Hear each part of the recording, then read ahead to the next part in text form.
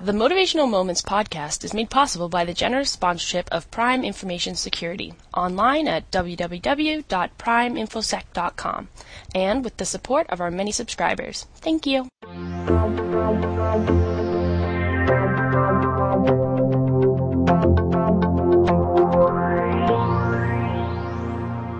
Hello everyone, this is Linda Ockrell-Jenner with another Motivational Moments podcast. And today, in this new year, 2011, I'm very excited to be interviewing Cecil Hayes, who is the CEO and President of Spirited Leaders Corporation. Hi Cecil, how are you today? I'm very well, Linda. Thank you for asking. How are you doing? Well, I'm enjoying the new year already, and I'd like to wish you a happy new year. Thank you. One of the reasons I'm interviewing you today, Cecil, is because we network a lot together, and I'm very, very interested in what your organisation offers. But before we get into that, I'd like to ask you to go back in time to when you were either a high school student or when you were at university, and ask what your goals and your thoughts were on your future career back, in those days. Sure, I'd love to take you back in time a little bit. When I was in high school, actually, my expectation was I would be part of a family business. We had a successful dairy farm in central Ontario, and the expectation always was that I would take over that farming business. And it became obvious as the years went on through high school and early university that wasn't something that I was going to do. I always had an entrepreneurial mindset and an approach to running the business that way. So today, as the owner of my own company, that's seeing some of those things come true. It took a bit of a journey to get here, and I spent 20 years in the corporate world doing a number of different things. But my expectation always was that I would run a business for myself. That's excellent. But were your family kind of sad, not disappointed, but sad that you didn't want to enter the family business and kind of take it into the future? Yeah, I think that expectation is always there with a family business, and we find that in the businesses we work with today as well, that the leading generation has a lot of plans for the following generation. And when those things don't unfold the way they may have pictured it, there's always some disappointment there, to be sure. So I guess this is what has offered you, all the experiences that you've gone through has offered you a chance to help other people, other entrepreneurs, when they come to you with their questions and concerns. So if you could tell us a little bit about Spirited Leaders Corporation, when it got started, what you offer and that kind of deal. Yeah, certainly. I'd love to. Spirited Leaders was founded in 2009. By myself and my business partner, Rick Baker, and it was an outgrowth of another business venture that we were involved in together that is a private equity business that focuses on small companies. And it just became obvious as we worked with those companies that there were a lot of businesses that needed advice and guidance more than they needed an equity partner. And also the trends that we were seeing, the issues that owners were dealing with were very similar across industries and across businesses, that business owners succeeded in the same space and struggled in the same spaces.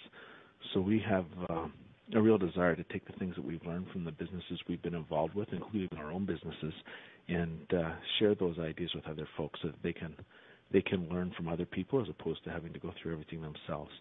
That was the premise. Both of us have a real passion for teaching others and coaching and working with leaders of businesses and with folks who leverage their ability through other people. So what kind of small businesses do you help? I mean, is it IT primarily, or is it, some other area, or is it every kind of small business? Our focus is on the leader and on where they are at in their business more than it is the sector. So we've worked with clients in heavy manufacturing, in retail, in distribution. We're working with some clients now in startup businesses, and also with some folks that have been in business for 60 years or longer. So it's not the sector that's the concern. It's really more where they're at in the life cycle of the business. So there are certain times that companies go through when they really can use an outside set of eyes to help them look at opportunities and problems and find the best way forward. And we're really looking for leaders of organizations who see the key to the business success as their self-improvement and their ability to lead their team. And that's more important to us than the sector that they're in. So I guess one of my questions would be, what defines a leader or a good leader or a sensible leader? Would you say there are some attributes needed for that kind of, Yeah, absolutely. I guess the simplest definition is a leader has to have at least one follower. So if you think you're leading people and you turn around and look and there's no one behind you, you may just be out for a walk. Oh, that's great. That's something that we see is people need to see something in you that motivates them to follow you. Yeah. But across the board with leaders, there's an understanding and a belief that they can't accomplish very much as an individual person or by yourself, that it takes a team around you to get there. And leaders are folks who have a vision, so they can see the future, they can see where they want to go, and put a plan in place to get there, and that really causes folks to want to follow them and get on board with that vision. Whoa, that's really well put. Can you think of anybody off the top of your head, somebody famous who is, in your eyes, deemed to be a great or a good leader and making a very successful, job of it? I think when we look in business sector, there's CEOs of a lot of companies that are doing a great job of leading. There's certainly the obvious ones that everyone looks to, like Jack Welch from General Electric, who's retired now but has done a wonderful job of leading an organization to success. I look at some motivational leaders that do a lot of work in teaching, that do a wonderful job of really articulating what it is that makes them successful. And Stephen Covey is one of those mentors of mine that I follow. I really appreciate the way that Stephen interacts with folks and teaches them, but in a way that brings them along and makes them feel like he's really interested in their success, not just there to tell them what he knows. There's an empathetic side to the way that Stephen delivers his messages, whether it's in writing or on video or live, that really comes through consistently. There are leaders who shall be nameless, who are successful and not really respected, but I guess because they have made a great success of whatever the organisation may be, they do have leaders. So is that to do with the fact that they are making lots and lots of money and employing lots and lots of people, that people lead them? And if that's so, can we learn from those kinds of leaders? I mean, will we learn bad traits or... Well, I think that there's elements of leadership that come through, and it's interesting that you brought that up. We actually, as part of our workshop series, we have a workshop coming up next Thursday that looks at values and shared values of leaders within the organization.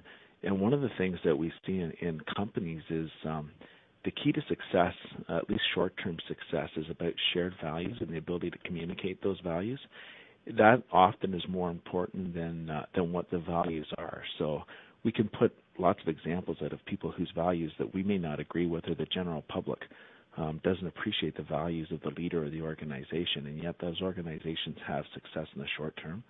I think one of the companies that's most written about and talked about in that vein is Enron. Prior to the fall of Enron, there were some very, very explicit values and mindsets communicated within that organization with their leadership team that talked about the way that they interacted with competitors, the way they interacted with clients and suppliers, as opposed to the way they treated each other internally. And most of us looking at that would say that there was a real failure in values there, and yet the company was able to have a lot of success in the short term because everyone was bought into the same vision and was pushing in the same direction. And certainly we've seen that with world powers and dictators and people that we would look at in history and say, that's not a very nice person, or their values don't fit with society, and yet they've had some success. Often that success is short-lived, and when you look back at it historically, the fall is often greater than the success that was achieved. But the key really is they've been able to rally people around them and pull to a common goal. I agree with you entirely, and as a business development coach, I often advise, the people I deal with, you can have short-term goals, but you also have to plan very, very carefully for the long-term goals as well, because if you just keep thinking short-term, as you say, you'll fall, and the fall will be quite, nasty. So I'm looking at your website now, and I love the way it's under Who We Are. Spirited Leaders, it's comprised of serial entrepreneurs, experienced business leaders, and this is my favourite, blue sky philosophers. I love that, but please, for our listeners, what is a blue sky philosopher? Well, a lot of it has to do with a mindset of optimism and a positive attitude. When I think of blue sky philosopher or blue sky thinking, it's not being limited by what's in front of you or by your past experiences and coming up with ideas and approaches to things, but always believing that there's a way out. One of our philosophies is summed up in a formula, which is P equals 2S plus O. And what that means is that every problem is equal to two solutions and quite often a good opportunity. So when we approach things that are deemed as problems, we don't see those as negative things necessarily, but as something that can be solved, and that often great opportunities are embedded within business problems that folks have. One of the things that we found, just on the note of positive, in our marketing research and the things that we do, and particularly in this community, a lot of things in the media are put out there in general with a negative spin on it because it gets ratings. But when we send out messages and call people to action, what we found is a positive message will outdraw a negative message by a huge percentage. So, for example, if we send out an invitation to an event and we have all the same information and change the heading, and on one article have a positive message in the headline, and then the other one have a message of fear, doom and gloom, the positive message will outdraw 8-2 or 4-1 the response as far as people being called to action. So I think people in general are motivated by positive things. So why? I guess because newspapers obviously have to sell the news, but wouldn't it be better long term if the newspapers tried to publish more good news versus more bad news, or would people just stop buying the newspapers? Well, I believe that. To point out, I don't buy newspapers, and neither Rick or I read the paper. And often people will say to us, "Well, how do you stay current?" And we select the things that we read within business, and we certainly keep up to date with what's going on in different ways. But I intentionally don't follow mass media as reading the local paper or watching the local news on a regular basis or the national news. Because I find that the stories are often framed in a way to catch an audience rather than tell the story, and it puts me in a bad mood for the day. So I tend to avoid it and focus on positive messages. I agree with you again. I'm agreeing with you too much. I'm getting worried now. So this is why we need organisations such as yours. So has it been easy building a successful business? And I know you're going to be honest because you're honest every time we speak. Have you had challenges building a successful business? And if so, could you kind of give us an idea what kind of challenges you've come across? Well, absolutely. Anytime you're starting a new business, I think it's no different for us than it is for the folks that we help. One of the two things that always happen, I think, is things happen much slower than you would have planned in the beginning. And oftentimes the business can grow to a point that's much larger than you ever envisioned in the initial planning stages. But certainly it is a challenge to start a new endeavor, a new business or initiative, and attract people that are good long-term clients that you're doing things with, and get your awareness out there as far as what it is that you can do to create value for folks. So we have the same challenges that every business has in terms of business development and marketing and attracting clients that really fit with what it is that we're trying to do. The other thing I think is true is it's always a lot easier to look at someone else's business than it is at your own. And one of the things in our business that's very transparent is the things that we ask folks to do in their business. If they check our business, they need to see the same discipline and the same approach to planning and strategy and having a systematic effort to accomplishing things that we ask them to do. So we have to make sure that we're taking the time to put the building blocks in place for our business that we ask other folks to do. And sometimes it's tough to deliver on what you teach.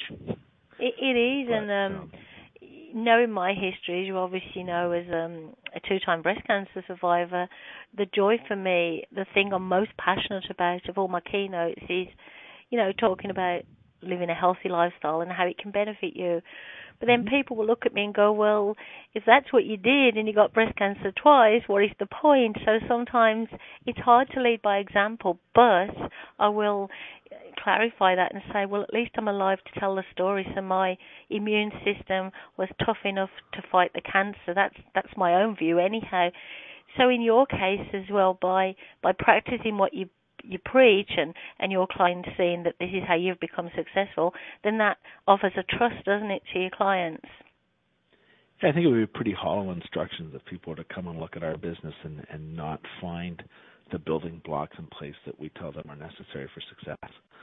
It would be a very difficult message to put across. Do you ever have to turn clients away because you feel that they're not the right kind of clients that will maybe look at what you've got to offer in the correct way, or you're not going to be able to help them because there's a clash of personalities or something like that? Yeah, it's an interesting topic. We have told folks that we didn't think that it was a good fit for us to work with them, and we also put out a money-back guarantee with all of our clients that if they're not finding value in dealing with us, or they don't feel that our style of teaching or communicating or working fits with what they're trying to accomplish, that they should ask for their money back and not spend their time working with us. I'm happy to say we haven't cashed in on that guarantee very often, but certainly there are different learning styles out there, and some people just won't fit with our style. And if that's the case, we're never going to add value to them, and that's not a good use of their time or ours. So we have had a number of clients that we've shortened our relationship with them and said, this just isn't a good fit for you or for us, so let's not do this any longer. And we've had some folks up front that we've talked to and heard what they were expecting from a relationship and told them that they probably should be speaking with someone else. Mm-hmm, mm-hmm. That's very honest. I guess this is why you have such fantastic credibility and reputation. So how do you find your clients? What is your favorite way to find clients? Do you cold call people on the phone? Do you network face-to-face? Are you on social media? Well, the easiest is when they call me. So that's always the number one great thing is when people find us. Yeah. The best source of clients for us has certainly been through referral and through relationship, and we have a philosophy called clients that we put out there, and part of that is actually introducing new clients to our customers or our clients, and having other folks do the same thing, and that's always a great thing because your clients and suppliers know you the best, so there's always a good fit there as far as whether you can help the person or not. So we put a lot of effort into a two-way relationship there that leads to us having clients from people that we know. But the way that we accomplish that is through networking. I know that's certainly something that you're very focused on and committed to, is not only through social media but face-to-face networking. Spending time with people and really genuinely showing that you're interested in them and that you're desiring their success is an important thing. And we spend a lot of time doing that, intentionally networking with folks with the goal of building business relationships, but not going into a networking situation looking for a sale. Yeah, and that's the way I like to do it. And believe it or not, I wish it was as easy in all types of business to build a relationship and do that. One example would be myself and my husband are looking to revamp our kitchen and do some renovations. Mm-hmm. And, I don't actually network with any, kitchen renovators or whatever you want to call them. I haven't come into contact with any of them. So trying to find someone who's reputable, who've been referred to me, I took to Facebook and basically said, can anybody refer them to me? But then I want to get to know them, so I may offer them a cup of tea when they come round and give me the quote, and if I don't feel comfortable with them, I guess I'll have to say you're not right for me, because they are not going to take, a couple of months to get to know me, are they? And say, well, are we the right... That it's not how it works, which is very, very sad, but I do understand the concept. Do you feel when someone starts a new business, a newbie entrepreneur, whatever, that they do need a lot of capital to get started, or is it possible to kind of build the foundations without having all that, money behind you? It depends on the type of business that you're building, whether it's capital intensive or not. Certainly, we've seen a lot of businesses have a difficult time because they're undercapitalized, and that can really stall growth for folks, particularly if they've got expensive manufacturing requirements or the need to create prototypes that are expensive. But for many businesses, I think waiting for capital detracts them from success as well. Mm-hmm. One of our other often used philosophies or quotes is lead with revenue, and it's often misunderstood by people, but the whole philosophy there is that if you have something of value, your clients will actually fund the growth of your business. And what does that mean to people who are not quite as savvy as us? Well, it's important to get out there with your ideas, I think, and talk to ideal clients or probable clients and get an answer from them of, if I develop this product, is it something that's of interest to you? Mm-hmm. And is it of enough interest to you that at this stage in time it would give me a purchase order to create it in its simplest form? But often people spend a ton of time in the laboratory, for lack of a better word, perfecting something, and they haven't really ever checked to see if there's someone out there who will buy what they're creating. And we see it with technology companies often, that people will spend hours and hours in writing code and creating product, and then find out that the marketplace isn't ready for it. Or it's been ready for it for a while, and somebody's been and done it, and they're too late. Right, and it's already out there, absolutely. Yeah, so we're big believers in partnering with clients and having them agree that they're looking for something. But often those partnerships or marketing alliances will allow you to grow your business very quickly with limited amount of capital. Mm-hmm. If you can create the sales early on in the process. So it's building the relationship of trust again and exhibiting a desire to help. Now, your organization, do you have clients worldwide? It's interesting. I'm working with my first international client right now. I was introduced through a network. A good friend of mine has a brother in England who's starting an online distribution business. And we're speaking right now about ways that we can help him grow his business. Wow. And that will be our first international client. So I'm quite excited to get past the point of actually delivering some service there so we can say that we are international. Congratulations. Yeah, thank you. It's a big stepping stone for us. Our focus has certainly been, sort of within a 2-hour range of Kitchener-Waterloo. And largely that's because that's where our network is and the folks that know who we are and expect some delivery of value from us. So the internet has definitely opened up the world, and basically in your kind of business in particular, there's no reason why you can't get more international clients. Well, people are much more comfortable communicating in different ways now, whether it be a video conference or a conference call over the phone, email communication. So that face-to-face meeting is ideal for many of us, but it's less of an important factor, I think, for people as they get more comfortable with technology.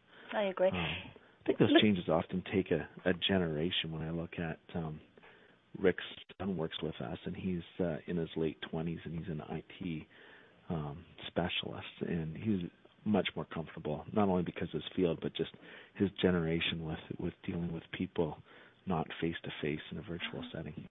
That definitely makes sense.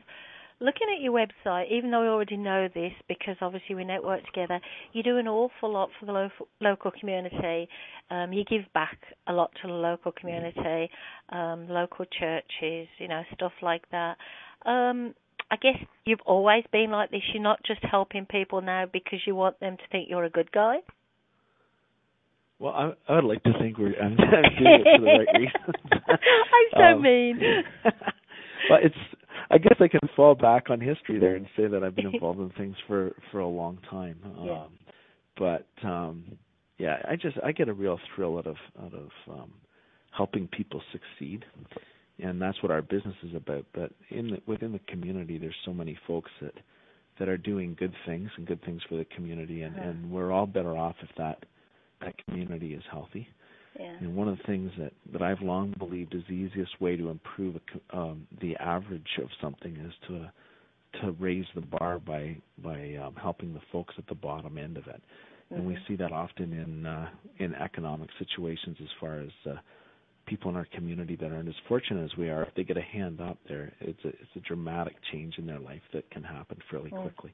I know and people need the help when they need the help. And I found in business more often than not that people are less likely to help a new business because they can't see the value in it, what's in it for me.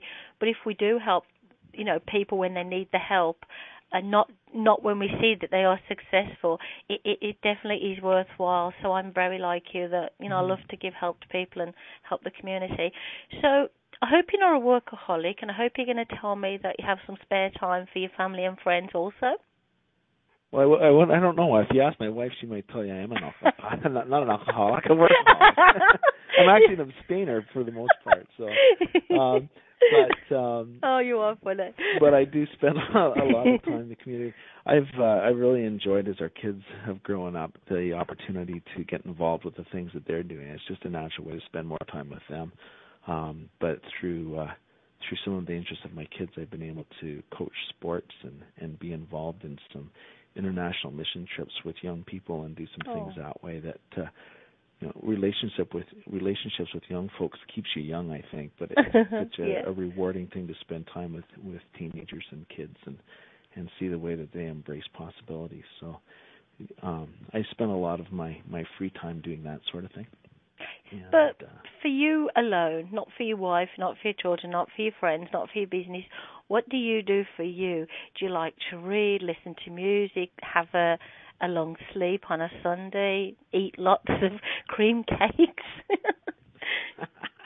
I mean, we all need some me time, don't we? Hey, anybody who's seen me in person knows that eating is well up there on the things that I enjoy to do in cooking, so that's a good thing. That's good, because we all need some me time, don't we? Yeah, absolutely. I really enjoy, you talked about reading and whatnot. I enjoy learning, but I've become a huge fan of audio learning. I'm one of the few people that's probably an audio learner, a communicator by trade, as opposed to a visual learner. And I really enjoy listening to audios, whether it's podcasts such as the things that you record, or audio tapes and books and that sort of thing. It just, when I can hear particularly if the author is also the reader, if I can hear their voice, I feel like I'm picking up another level of understanding there. So I enjoy doing that. And as we talked about, I really enjoy doing some community-based things, and that's often a fun time for me. That's a recharge and a rewarding thing, whether it's through the church or through the community with Rotary, to be able to have some fun with some other folks. And do you ever get stressed? I mean, I know you're a guy, and most guys that go, no, I don't get stressed. But I mean, being honest, do you ever feel that you're stressed? And if you do, how do you deal with it? Not as much as I did when I was younger. I don't believe I really tend to leave things at not at face value, but I can leave business at work when I go home if I need to do that, and detach. And I'm not someone who worries about things that I can't control. So that's I think wonderful. when I get stressed is if I'm not taking the steps to do the things that are within my own control, and that's self-inflicted to a certain extent. But so I do sleep well at night, though, Linda. I'm glad to hear that. I'd like to ask you if you have 3 tips, 3 pieces of wisdom that you'd like to share with us all that can help people who are listening to us now, whether they are still at high school, whether they're in college or university, whether they are building a small business. 3 tips that you could offer us that may be useful to help us, become as successful as you are. Just 3, Linda? Don't be greedy. Don't be greedy. I only have 3.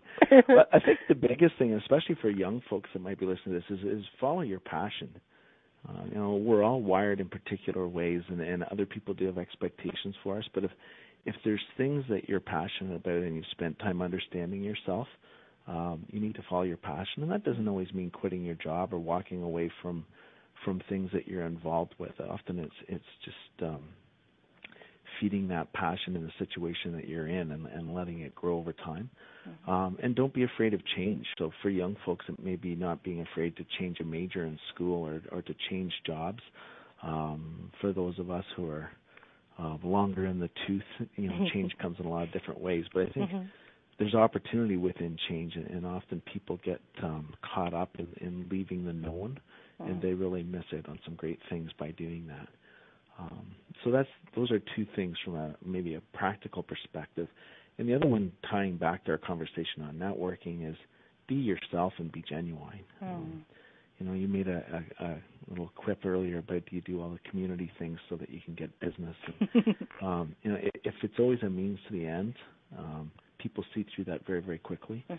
But as important as networking and those things are, you need to find a space where you're comfortable and you can be honest with people and really be yourself in order to get the results that you're looking for in networking. But the result really should be enjoyment. New relationships with people and the opportunity to experience new things. Life can be a short exercise for some of us, and you need to really make the most of it. And I know that's something that you've talked to me about with your fight with breast cancer and being able to overcome that you really appreciate every day and live it to its fullest. Oh, yeah. And I think if people could embrace that message before it becomes their own reality and just spend time doing the things that they enjoy, that they get the reward that they're looking for there. Because we are very blessed in our lives, especially, we live in Canada. We live in a wonderful country, lots of freedom, lots of opportunities. But when we look at other countries that are not so wealthy and have lots of wars and hunger and stuff going on, we want to help them, obviously, but we sometimes don't realize how lucky we are, and we don't count our blessings. And, coming into contact with people like you, who you are very genuine, you are very giving, you're a lovely, lovely person. It's a joy to me, and I count my blessings when I meet someone like you, because obviously we have to do business with people sometimes who are not exactly the same as us and not maybe as giving and caring as us, but we still like to help them. But it's really a joy when I come in to connect with people such as yourself, because it brightens up my day. And I walk away smiling, and smiling leads to laughter, and laughter's healthy. Well, that's great. I certainly appreciate the things that you do as well, and it's always a pleasure to spend time with you. It's interesting you talk about dealing with people you don't like. Jeffrey Gitomer has a line he uses all the time, and it's people. All things being equal, people like to deal with friends. All things being not quite so equal, people still like to deal with friends. That is so cute. Just so people know how to contact you, I'd love you to share with us website addresses, how we can contact you. And for the local people who live, close enough in the Waterloo region, if you have any events coming up, how can they find out about those also? Well, absolutely. The easiest way is to go to our website, which is spiritedleaders.ca, and right on our homepage there's some links to events and certainly opportunities to click there and email me directly or Rick directly through the email site, or follow us on Twitter and LinkedIn. So if you go to the website, that's one-stop shopping to connect with us that way. We do have a workshop that we mentioned in the interview coming up on January 13th, which is a week from tomorrow, and that's focusing on the leaders' values and how those impact business decisions and the success of your business. And that's part of a 6-part series that we're doing. So folks are more than welcome to attend one session or attend the whole series. And it's a great chance to network with some other business leaders that are working on the same things that you are. So we'd love to see you on the 13th of January. Wow, that's or excellent. Or have an email from you or a phone call anytime. Wow, that's excellent. Well, I'd like to thank you for your time, because I know you're a busy guy, and I really, really appreciate you taking the time today to let me interview you. And we do have, global subscribers who listen to the podcast. I think at the last count we had about just over 12,000 listeners, which I am forever grateful for, that people want to listen. Very well done, Linda. That's fantastic. You know what? We're coming up to our 100th podcast in a couple of weeks. and I'm trying to think of some way we can celebrate it. So I'd love to invite everybody I've interviewed over the years, but I don't think that's going to be possible. So we're thinking of a way to celebrate that, but thank you.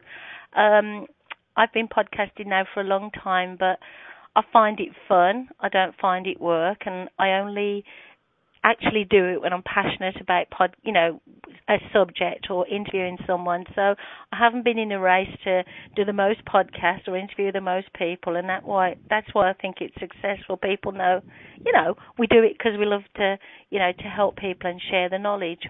So maybe we'll invite you back, maybe you or maybe Rick in about 6 months' time, like I say with everyone, and see how your events have been going and how the first part of the year has panned out. And maybe you can share some more of your wisdom with our listeners.